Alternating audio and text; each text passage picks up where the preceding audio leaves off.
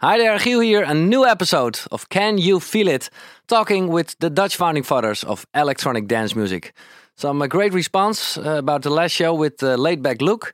Any new names came in, thank you so much, appreciate that. And if you check this on YouTube, leave a comment. And if you check it on iTunes, take some time to get us a great rating. Thank you so much. Today, in the show, oh man, he's a great guy and he's a real pioneer in trance music. Ferry Corsten, talking about his own productions, how he made punk, for example. And he has a great opinion about this new era with all the new sample packs and new software. And what is his new goal? It's pretty interesting. So, check it out. Enjoy. Ferry Corsten. Can you feel it? Feel it? Can you feel it? It's the music of millions of people all over the world. Electronic dance music. In Holland we call it house music. It was my history. It was my youth. These were my records. Who am I? I'm Giel Beelen, a Dutch radio DJ. And I want to share and explore my musical history with you, together with the biggest DJs. As you probably know, most of them come from Holland. Why is that? This little country in the west of Europe. And how did they all start? Can You Feel It? The story of a Dutch DJ from the bedroom to the festival. Check this out. This is going to be a dance trip down memory lane. Hi there, thanks for listening and welcome, Ferry Corsten. Hey, thanks man, thanks for having me. We're here in your studio. Yeah, I always call it like the hobby room. Yeah, that's what it is. It's Yeah. a lot of instruments, of course, and it's a really small room actually. Yeah, it's not big. It's but you know, it's nice to have an environment around you that, you know, gives you the feeling of you being sort of like sheltered, being hugged, you know, and instead of like a massive room. And is the orange thing, is that because of Holland or? Yeah, especially now, right? We just had King's Day, so I mean, yeah. No, I'm a very nationalist guy. No. The orange thing is, I did when I put the studio together. The guys who built it, they said like, okay, what kind of color would you want on the walls, right? Yeah. They said, I love the natural color, like wood and stuff, and so that's what you see here as well.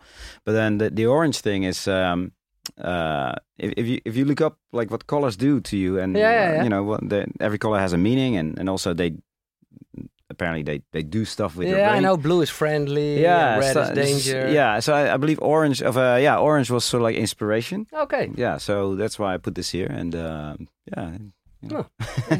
it's given me a lot of inspiration over the years. Oh, that's good. Yeah. Our native language is Dutch, but for this podcast we'll speak English, or at least I will try. But just for our Dutchies, little onderrondje. Ja, een klein onderrondje, heel gezellig. Eet je nog wel eens boerenkool met worst? Heel af en toe. Ja? Heel af en toe. Maar eerder de worst dan de boerenkool. Ja. Maar praat je nog veel Nederlands? Ja, mijn vrouw is Filipijns. Ja. Dus het is altijd wel een beetje zo'n half-half taal. Maar, want dan praten jullie Engels? Ja, een beetje half-half. Ja, dat gaat door elkaar heen. En mijn kinderen ook, die switchen van de ene Nederlandse zin halverwege ineens to English. And he's telling that he's switching at home as well. Yeah. Okay, let's start with DEDM, the earliest dance memory. Earliest dance memory. Because, well, you were a DJ before house music was invented, actually.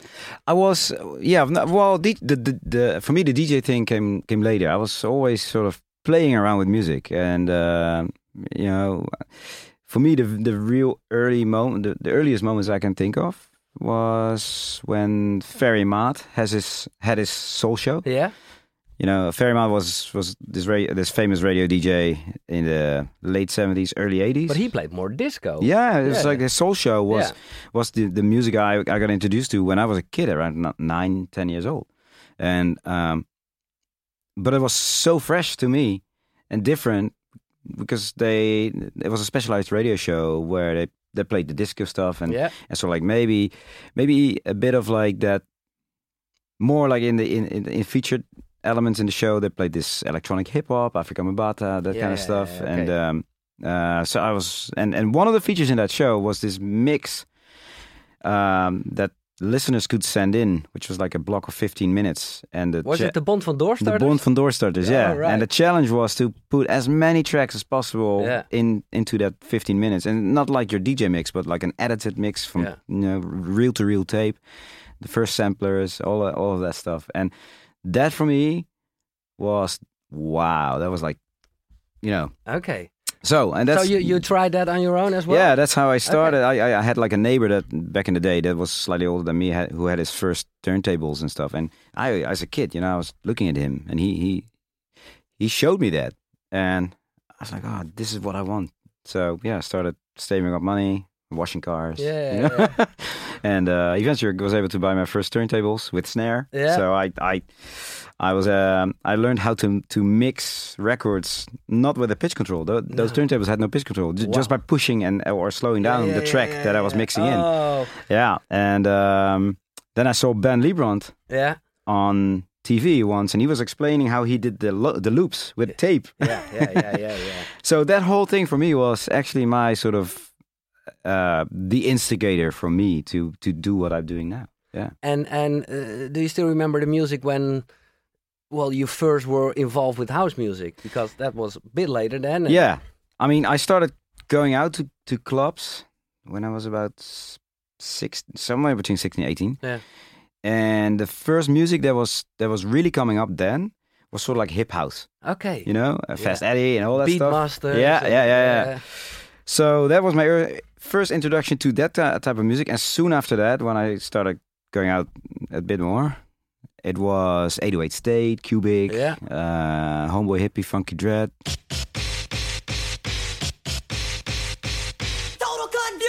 Total confusion. That's the stuff. Yeah. And then slowly, I'm being from Rotterdam, so Parkzicht became a thing. This was really just before the whole big Gabber thing exploded. Yeah. Parkzicht was playing this darker type of stuff. I can't even put a name on it. No. And Nighttown, on the other hand, which was the more clubby type of thing, and that became my my home in a way. Yeah. So you went there as a visitor, but during that time you were buying records as well. I was buying records. I met some guys that had the same interests, and started making mixtapes. And one of those mixtapes ended up in someone's hands. One of my friends who had a tiny little studio with like a sampler and the first Cubase on Atari, and so we started. Fooling around in the studio, and before we knew it, we had like our first track that.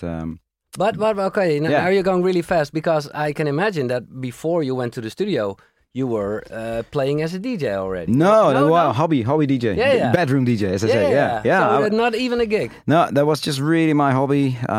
Always, as soon as I came home from school, back in the corner. And so your own productions were actually the start of your DJ career then? Yeah, I started as a producer. Okay. I first had my career going with producing music and releasing records, and it was only later when I started having success in the UK with some of my tracks that I was asked to come over and play as a DJ. I mean, I played in Nighttown maybe 3 times, just as a thing, which was my. For you, it was big. The ultimate. Yeah. So, but what was the first actually System F? My first release with the other guys was on Hit House Records. Okay. Yeah. Which was Spirit of Adventure. It was called Spirit of Adventure.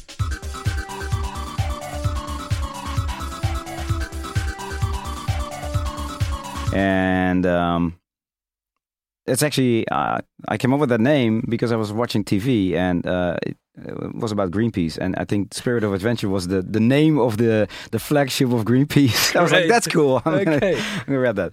Anyway, so that was the first release on Hit House. Yeah. So many releases later on all kinds of labels. Then I started my own imprint, and just before that, I think my first radio success, minor radio success, was "Don't Be Afraid" by Moonman.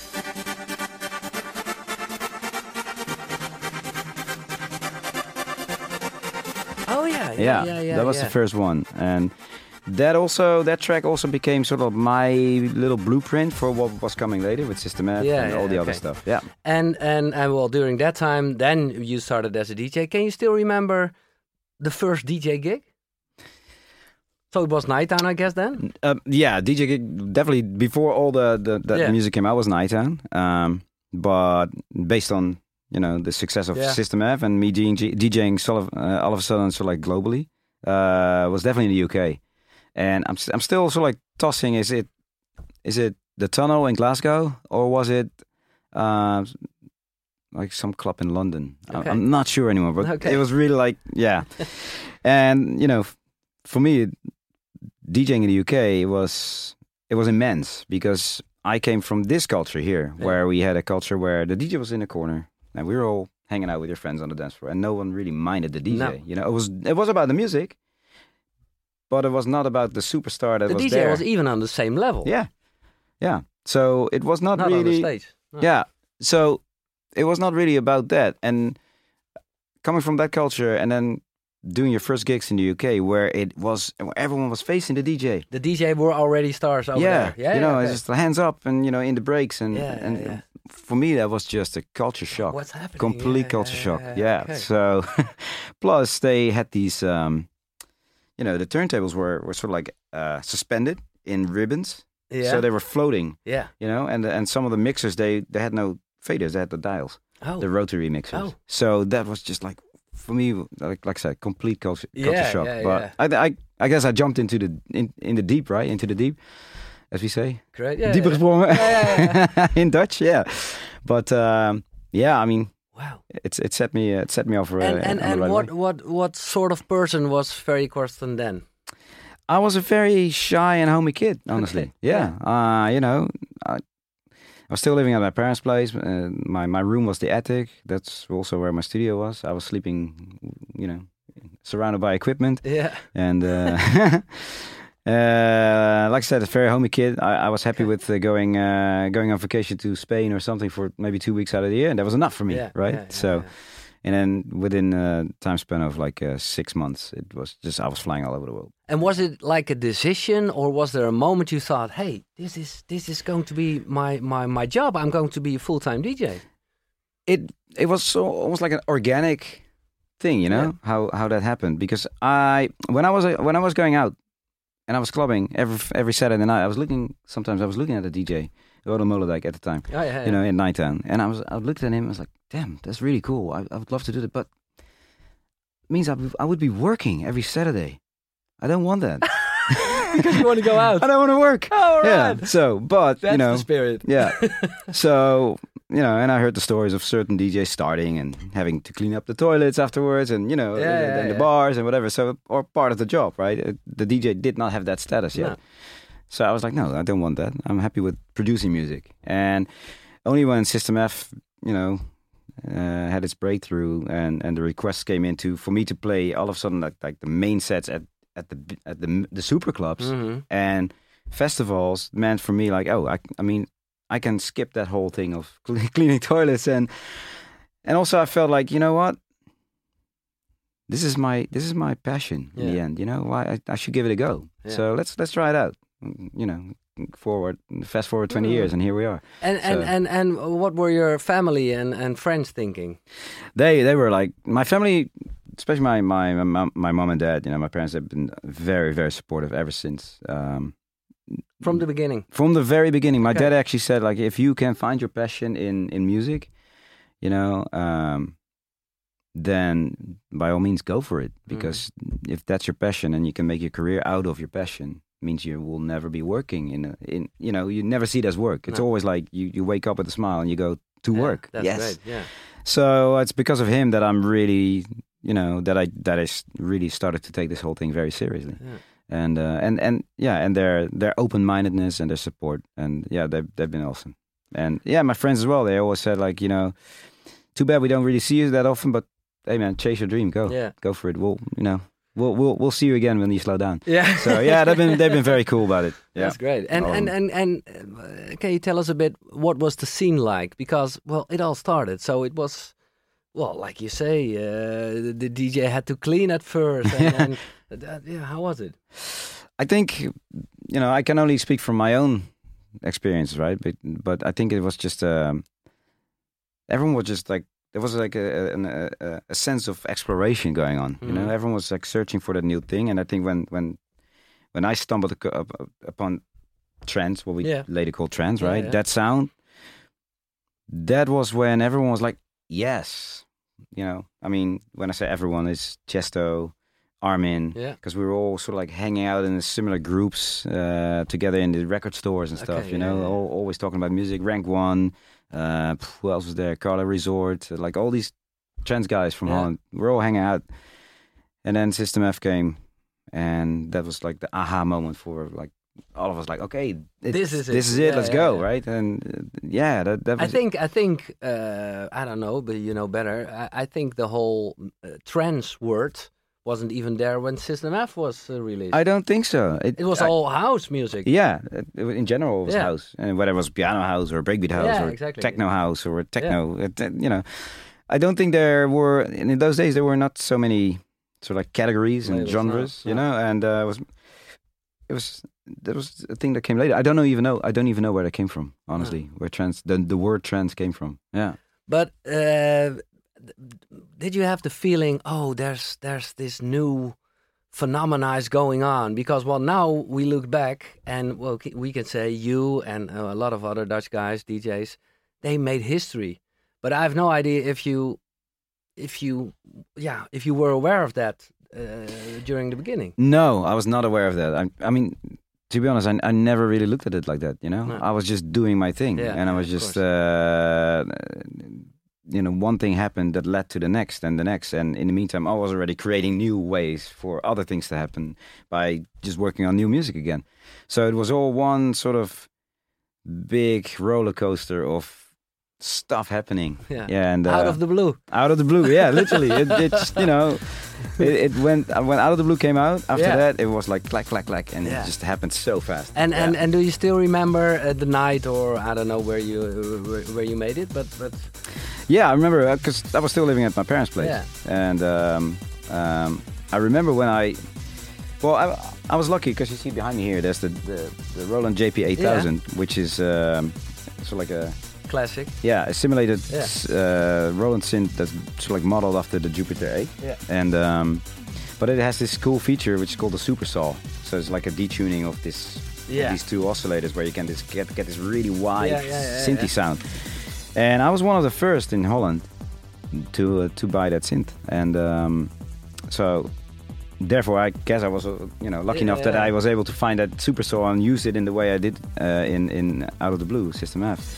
But it was when I played that riff and I did it with that sort of like when I programmed that arpeggiated sort of sound. Yeah.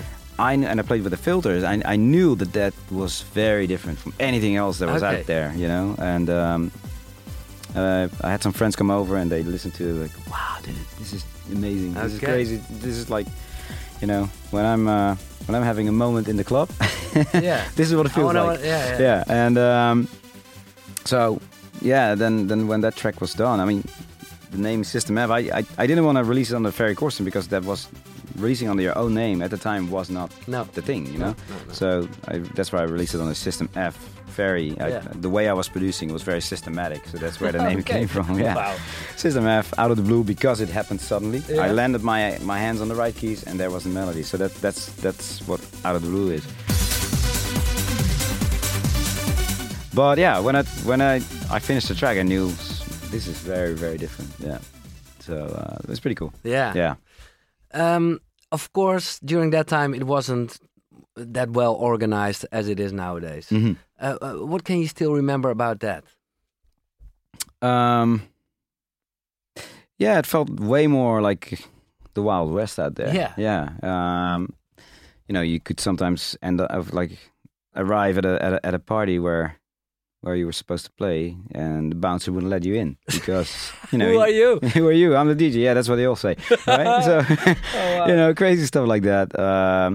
Record companies that try to rip you off with impossible contracts.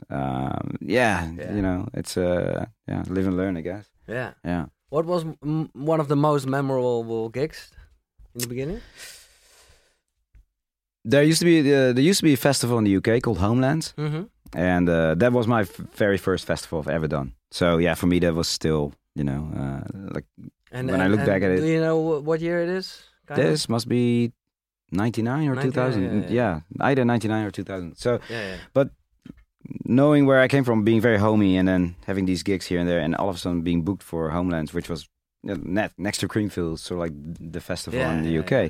Doesn't exist anymore now, but that was a big thing for me. Yeah, I can imagine. Yeah. And when did you realize, okay, this is big? Was that immediately after Out of the Blue? It started to basically sink in when Out of the Blue came out, and then after that I started, doing a few tracks with Tiesto on the Guriella. Yeah. And those became big. Then I did one with Vincent de Moor called Carte Blanche. Yeah. That became big. And when I say it became big, all top 40 in the UK. Then some remixes that I did, became top 40 stuff. Then I got the request for a Barbara's Adagio for strings, from William Morbid to remix that. That became massive, like I think top 10 as well in quite a few countries. Then I realized, like, hang on, this sound that I'm just doing with this big riff stuff is actually really doing something. And then right after that, I got a request for U2 New Year's Day. Yeah. Like, okay, I think something's really Then happening now. Well. Yeah, and meantime I was doing Inner City and started being booked for all these bigger festivals and started going to Australia, to Japan. First request from the US came in, or all around at the same time. And how was the, at first Shy Ferry dealing with, getting famous? Yeah, I mean, I don't know. I always like to look at myself as a very sort of like humble guy in a way, 2 feet on the ground, and I kept that throughout.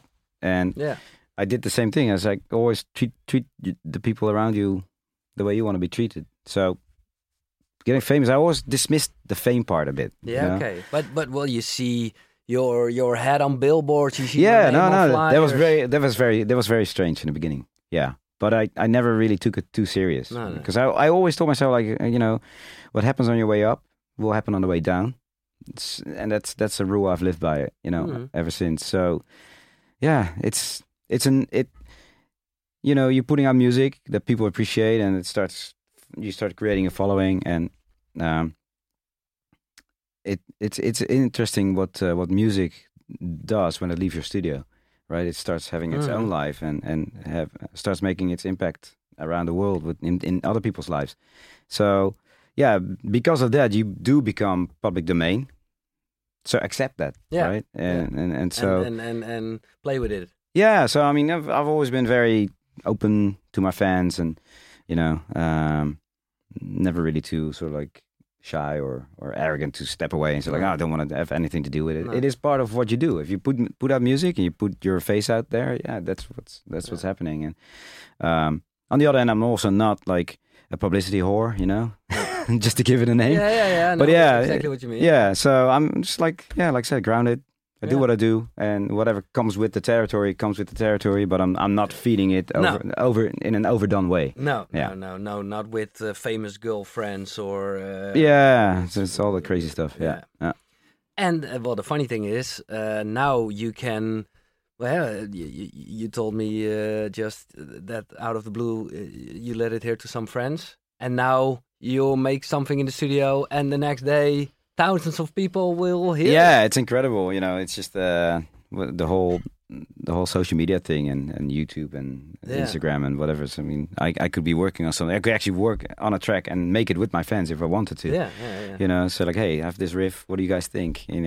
But I don't know. To a certain degree, that's cool. Yeah. Yeah. During that time, you mentioned, of course, you had no idea. But now, you are one of the founding fathers. Yeah. How does it feel? Yeah, cool. It's great, having been able to get there with my passion. Mm-hmm. Something for me. Put me there as a founding father of that music. At the same time, I know that what I did, with my passion, has led to countless careers of other DJs. Who were inspired by that, which is really, really cool. It's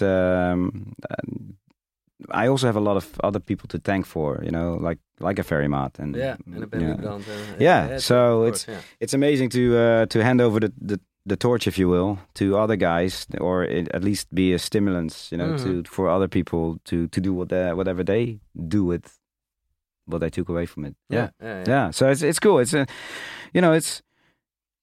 I'm proud in a way because that's what happened. Yeah. But you're still busy, so you're not looking back all the time. No, Of course not. And it's an organic thing. Yeah. That happened in a way. It's not like I steered my career in such ways that I'm here now. No. So it's just really cool that this is sort of like an organic sort of situation. Yeah. And if you look back, as I said, you were still busy, of course, with a lot of great things. But if you have to mention one of your highlights, what for you is definitely a highlight? Well, out of the blue for sure, because that is what really started my career. Yeah. I had quite a few. Punk was definitely one. Yeah. I think Rocky Body Rock and was one. Fire later on. Yeah, we talk about music later, but more like a moment or a gig or maybe you were in a 5-star hotel, right, looking at the view and thought, okay, man, sure. Well, there was definitely one gig that I've done, which was like one of those wow moments, which was in Jordan, in the desert, in Wadi Rum, and it's Wadi Rum is like this amazing place. It's like the soil, the sand is all red. Okay, and it was outside. Yeah, it's it's outdoors. It's close to that ancient site called Petra. Wow. It's close by. But at night, they had these lights all around in the caves and behind rocks. The place was sort of like surrounded by that. And when that lit up at night, because of the red soil, the whole place was like a glowing sort of Martian landscape. It was just amazing. So, and I remember like when I was playing, I was like, look at me, I'm just in the middle of a freaking desert right now, surrounded by all these people and then this crazy sort of surroundings. And but there've been quite a few. It's hard to really mention one, really. Yeah. But this is definitely one of them. Yeah, for sure. Yeah. And on the other side, what were some bloopers? Of course, especially maybe at the beginning where things weren't that well arranged. What was one of the less successful moments? Well, I also live by, especially then, I live by trial and error, right? Yeah. So I mean, I make a track that I think, I'm just do something different, and it's completely tanked, like you get like all the hate stories and the boo-hoo and how can you and why not, but at some point, you have to if you play safe all the time, it gets boring. And I had my certain tracks that people never really liked. Even when I listen back to it, I'm like, what the hell were you thinking? Okay. But hey, that's trial. And you live and learn as well. Technology, in a sense, like, back in the day, playing a gig and you pick up the wrong needle, right? Stuff like that happened many times. With vinyl, it's not that bad even, because you put that needle back where it was, right? Yeah. When the first CD players came, and then you press it, and it takes like you press the eject button, and it's like ching. Music stops, crowd goes off. And then it takes the CD player doesn't care. No. Takes forever for the CD to come out. Then you have to press it back in, but it doesn't accept it right away. So it takes time again, and then you have to go. It goes to that point again. Yeah, not even back to the original. It's at the start of the track. Man. So those were like, those were definitely ones. The moments that I'm like, oh shit. Yeah. But I mean, if there was one thing that I would have done differently about my career. And like I said earlier, was everything that I've done throughout has always been a product of something, like the product of time or whatever. Like I said, early days, it was not the thing, or not cool to use your own name as your artist name. So hence all my pseudonyms or whatever. But that, if I could have changed that, I would have from day one would have released it as Ferry Corsten. Yeah. But, so then Gouryella would have been Ferry Corsten and Chesto. Yeah. Instead of this moniker. Okay. But it is what it is. It was another time. Exactly. You mentioned that people were almost anger because of the track you made. I think I hope that's from the past. Of course, you've got all those labels and genres, but it used to be very like, oh no, he's mellow and not gabber, or he's trance. And now, of course, the labels, the genres are there, but I think everybody is more open-minded nowadays in which style it is. I like to think that. I wish it was that like that, because I notice really, like, you know, when you get your fans, they really want to keep you there at the point when they discovered you, and so that's what they want to hear. And if you know, after years of doing that, and you feel like, okay, I'm done. Yeah, I want to explore. I want to evaluate. And they don't like evolve, that. right? Yeah. And you do something different, it's really hard for them to accept that. Okay. So, and that's still the case. Still the case, even more so. I feel nowadays. Yeah, it's really. But yeah, hey, you can't please everyone. No, and do that's whatever you want, that's rule number one. You know, you can't please everyone, but you gotta think of yourself. And I feel that if you do the same thing over and over and over again, then it's becoming work. That's becoming work, yeah, and it feels like standing still, you know, and so yeah, you have to sometimes take the risk and say, sorry, I may put out a track that you don't really like, but we'll talk in 6 months. And I have those moments as well, you know. Exactly. We talked about punk, and punk was definitely not accepted at first by my true let's friends. talk about music. Yeah. We start then with your own productions. So, right. We mentioned System F. Right. Gouryella.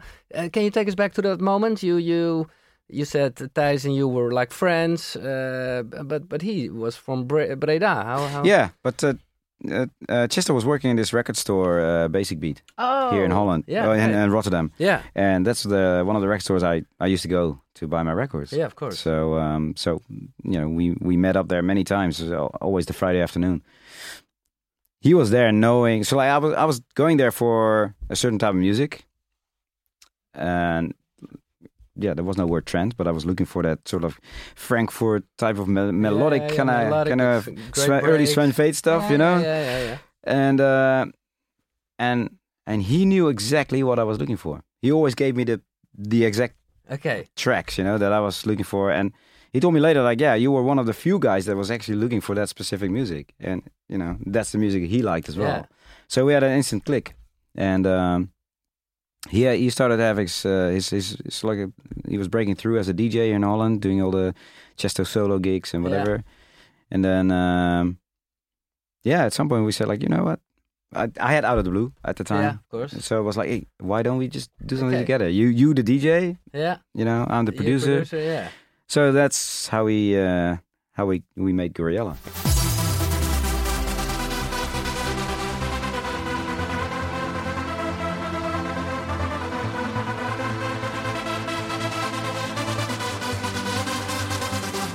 Yeah. And he was, it was in your studio, and he was like, "Oh no, I want this sound." Or yeah, I mean, you know, I was sitting there as the producer. He was his input came from the dance floor, if you will, and it was really cool. I presented them melodies. He said, like, "Hey, maybe in the arrangement, take the kick out here, you know, this and that." So it was a cool sort of very inspirational sort of vibe going on. Yeah, so we did 3 releases under that name, and that's great. Yeah. And well, during that time, I think you played at a lot of the same gigs. Yeah. Because soon after that, I started, like I said earlier, my DJ career took off as well. So I had quite a lot of shows with him together as well, where we traveled together and stuff. So it was fun. You guys have contact? You know, of course, busy, he lives in the States now, and you know, sort of like lost touch a bit. Of course, we run into each other at the festivals, hang out a little bit there, but it's And then punk, for me that's there are all classics, but punk for me, because then I was working at the radio station already, and I was just talking to somebody, explaining what's so magic about punk, which is hard to explain because it's so basic, but it has this energetic, uplifting. I don't know. Yeah, but, there's a certain funk to it. Yeah. Well, that's a cool thing because when I made that track, I made it in 4 hours. Okay. Yeah. So because I think everything that you feel with that track was my momentum. Yeah. You know, I felt it, I put it there and mix it down, bang, that was the track. Oh, wow. You know, it was really, really quick. Are you the guy who says digital? Yeah, Yeah? yeah. I'm doing the digital punk too. Oh, that's yeah. your own voice. Okay. Yeah.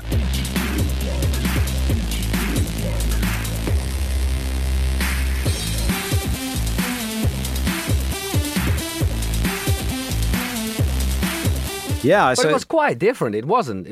Well, you can't call it trance. No, not at all. I mean, but this was like, at the end of, for me, Yeah. that first big trance wave. Yeah. And it was around the time when this new sound from Germany came up. You know, Storm, It's Time to Burn. You know, Yeah. those tracks, like that darker sort of German sound. Yeah. And With the electro. some Zombie Nation, of yeah, course. yeah, You know, yeah, kind of that stuff, type of stuff. And again, coming from that Soul Show moment period, right? Mhm. That early electro, not electro house, but electro, right? Sound. Yeah. That sound, Yeah. that was already something that I really liked from an early age, from the 80s. So I was like, okay, I hear that there, and I want to make a track that could fit that sort of stuff, because I want to play these tracks more in my sets as well.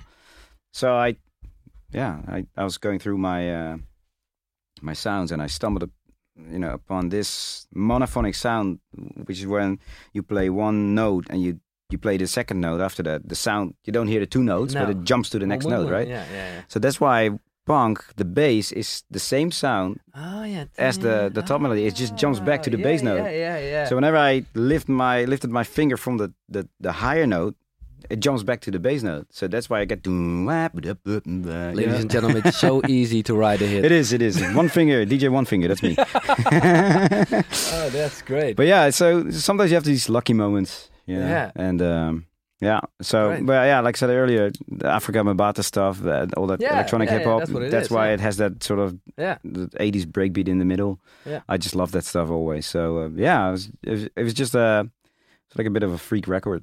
Yeah. And can you still mention one or two of your own productions or remixes that you are really proud of still? I did a track called Beautiful.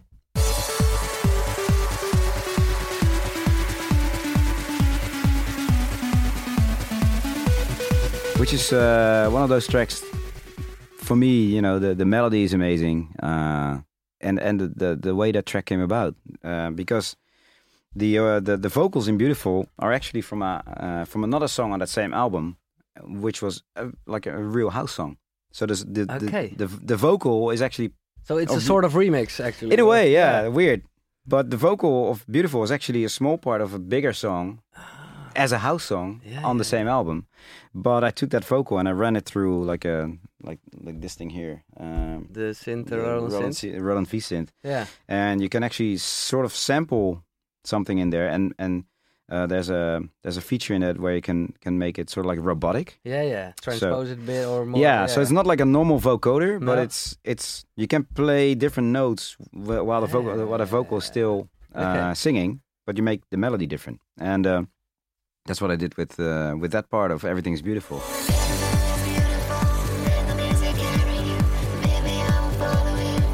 And Just jamming a bit.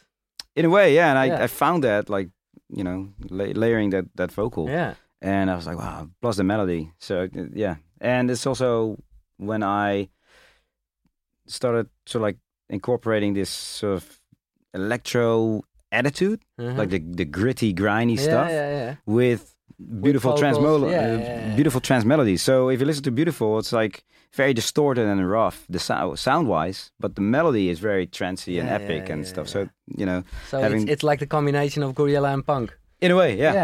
Yeah. So that's one, and for the other stuff, I'm really proud of. I guess we have to really fast forward to sort of like around now. 2 years ago, I released this album called Blueprint. Yeah. Which is, you know, It was very personal. It was something that I wanted to do that already, something like that for a long time, which is like like a real story. Yeah. You know, many people say like, oh, I put my album out and it's a story, but it's just a collection of music. Yeah. This was literally a story where with a narrated voice. You know, this was inspired by Jeff Wayne's War of the World. You know, the actual story. Yeah. That we wrote a whole new sci-fi story for this. It begins with a sound, echoing from the depths of space, endlessly repeating. We couldn't help but listen. And it was made in this studio. Yeah. That's great. Yeah. So plus in the US, some of the vocals were recorded there. Having Campbell Scott, the actor, doing the voiceover, and it was just really cool just to do something like a concept. A concept thing, Yeah. you know, especially now this day and age with Spotify. Here 2 seconds, Tracks. skip. But you hear a voice or you hear like a story, you kind of want to know what's next, right? So it's like, let's see if I can sort of like break that thing a little. Yeah. But yeah, so it was a passion project for sure. Yeah. All right, and then 5 of your favorite floor fillers. 5 favorite floor fillers. Sounds great. Wow. So I can imagine more the beginning then. The early 90s.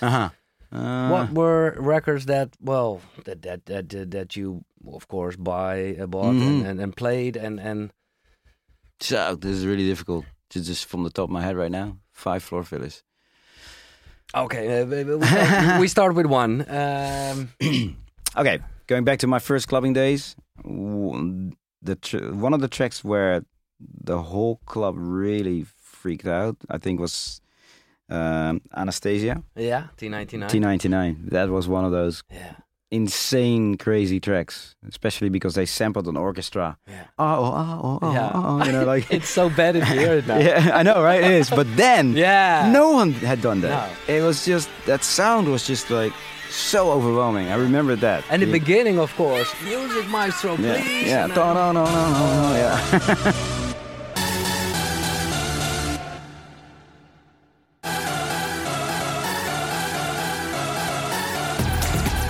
Oh yeah. So yeah, T99. Definitely one of those crazy ones. Yeah. One that really blew my mind was I mentioned earlier 808. Yeah. 808 State. I mean, Cubic. That sound. Yeah. For me, is like, I actually thought that the building would collapse. You know, what's happening is like. It felt like someone was just putting his finger on a guitar and plug. You know.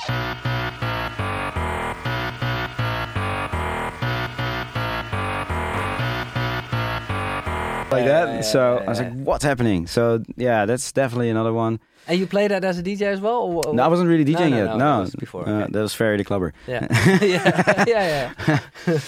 Wow. Yeah. Well, you're almost there. Yeah. Fast forward to now, to like mid, let's say 10 years ago instead of 20. Yeah. Jesus. Man, there's so many good ones. I mean, Mike Push, Universal Nation, definitely as a trance track for me is definitely one.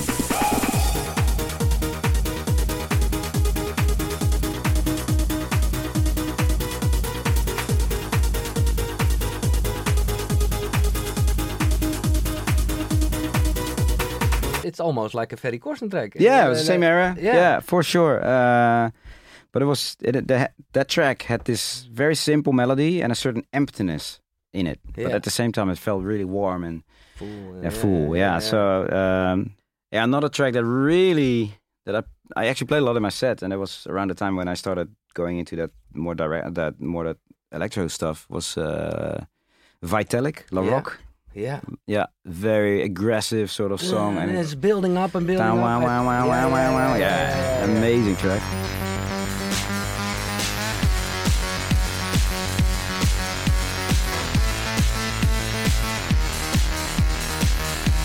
But you played this? I played, yeah. Yeah? I played that. When I was just, hovering between trance and the more electro type of stuff. Yeah. Oh, wow. So, but the sheer aggression that's in that track is just insane. Yeah. So, okay, the last one. And it's just tomorrow you will pick other 5. I'm sure. I know that's for, I know how it works in the tracks that are just going, I guess also our conversation right now puts me back in that mindset of like back in the day. Yeah. So, but I think Dritter Raum, Hail Bob was another track. I love the fact that it's so minimal Yeah. and it carries on with that melody. And do you know when you heard it at first? Yeah, I think I actually played it when I did my first Inner City. And it just came out. I think it may have been one of the tracks that Chester gave me. Yeah. In the store. Yeah. Could Was well that be. the Inner City where Chester was playing as well? Yeah, he played it too. Yeah. That was like, well, in Holland, one of the first big gigs. Yeah, exactly. Yeah.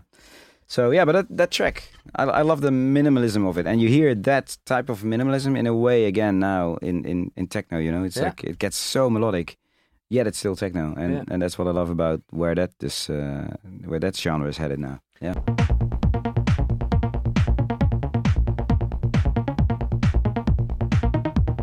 Do you sometimes still play that music for your own or in your set or?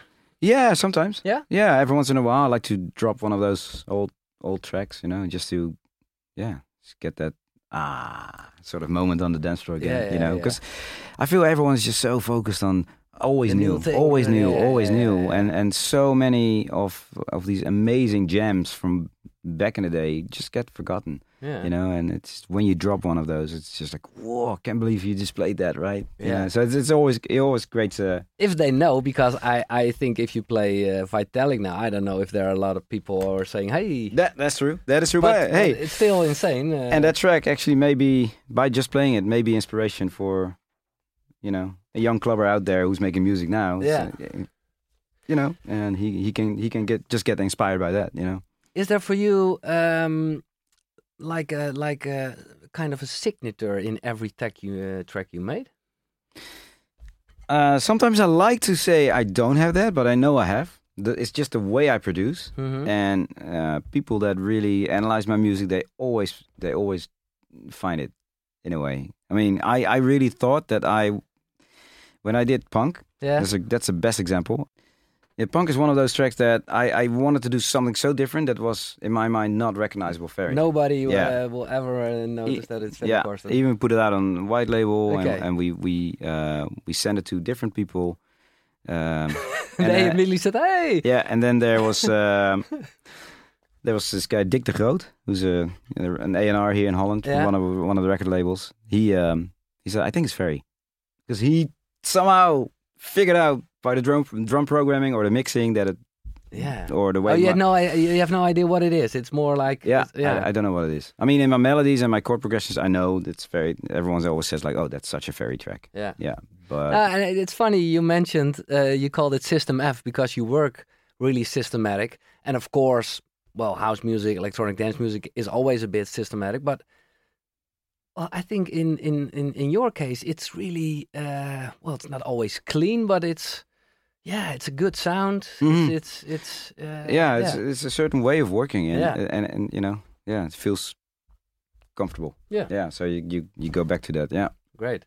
And then the question: Holland is a really small country. Why are our dance music and our DJs so successful all over the world? I always like to think that it's in the water. No, you know, seriously, I think it's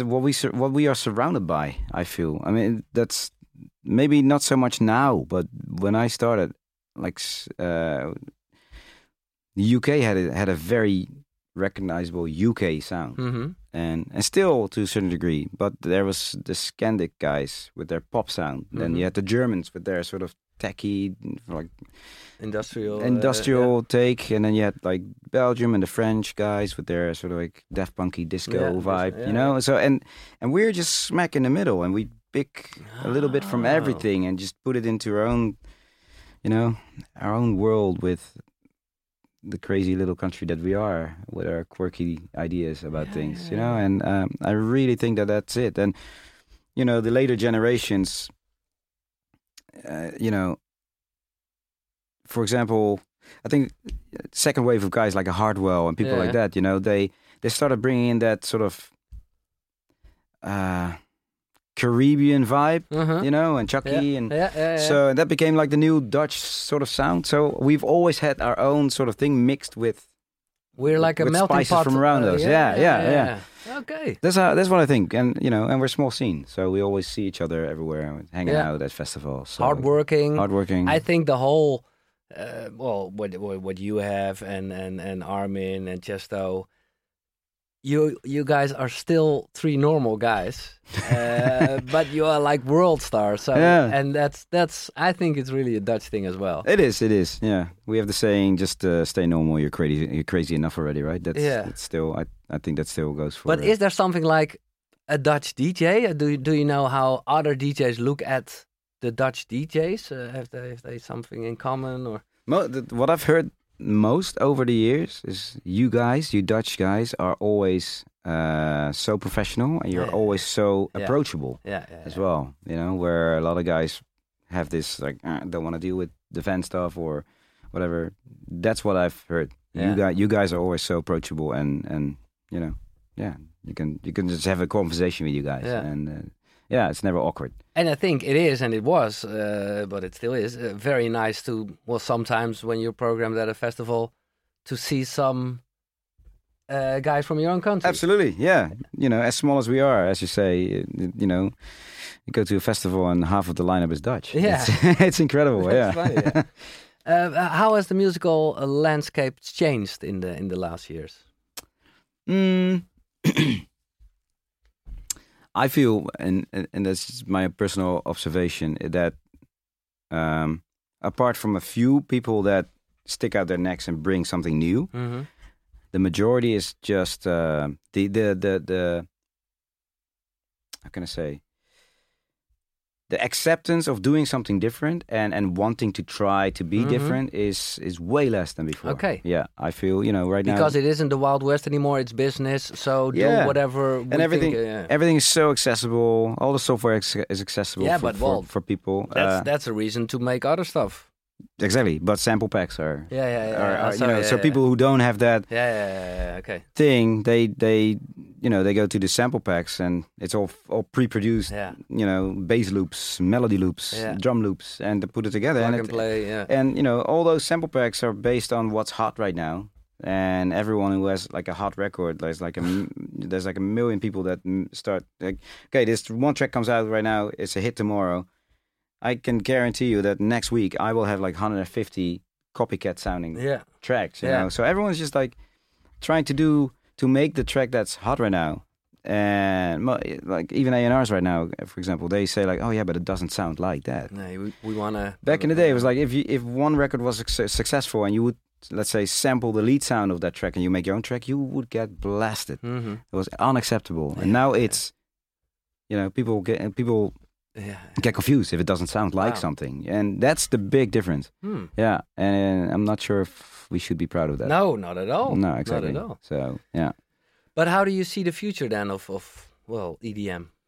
Yeah, I don't know. It's just because it's becoming mainstream. That's that was in the 90s already with kind of commercial Euro house things. Yeah, I don't know where it goes. Where it will go. I mean, is it going to get a bit more exciting again? I'm sure it's just as exciting for a new generation that comes up right now as it was for me at the time. You know, I'm just, like I said, it was my personal observation of how I see that evolve, of how I've seen that evolve. Yeah. But yeah, I mean, I also see that the software that's out there right now is getting crazier and crazier. So there are possibilities. There are possibilities. To make it's just it's just a mindset. Yeah. Okay. And, I think and I hope a lot of listeners are from a young age who didn't even exist when we were talking about the begin 90s. What will you say to them if they have an ambition to be a DJ or a producer? Same thing as I told myself: follow your passion. You know, go for it. But with the exception of that, don't follow the rules. Don't try to make the record that's big already, because that big record is already there. Yeah. And, you know, try to come up with something that gives you your signature self, your own face, you know. Just don't be afraid. No. You know, the haters on social are just the haters. Yeah. Nothing more. It's just a line of text, you know. That's good. Yeah, go for it. Do you still have any goals you would like to achieve? Yeah, I would love to get deeper into film scoring. Okay. Yeah, I just had my first film done. It came out beginning of this year. It's called Don't Go. It's an Irish-American movie. And so yeah, that score was just so inspirational, you know, just to compose music to picture. Yeah. And Okay, nice. So- I know, but you of course know, Junkie XL Yeah. is really into that. yeah, Tom he's Holkenborg. yeah, he moved to LA and he's like doing that fully now. Yeah. Amazing what he's doing, and the stuff that he's doing is incredible. Okay. Yeah. But it's just that whole thing is it's really. But that in combination as you as Ferry Corsten, the producer, and yeah, for sure, for Yeah. now. But you know, Ferry, the touring DJ, will not always stay. You know, I mean, eventually there will be a time when I slow down, and it would be great to just have that sort of avenue going for myself, which I'm sort of like working on right now. I'm also stepping into like the world of classical, neoclassical type of electronic weird stuff. So just as a side project, it's just really cool to do. Experimenting. And you know, experimenting and by experimenting, giving myself inspiration to take back into my own music. You know? So it's just it's something that's really intriguing for me right now. Yeah. So yeah.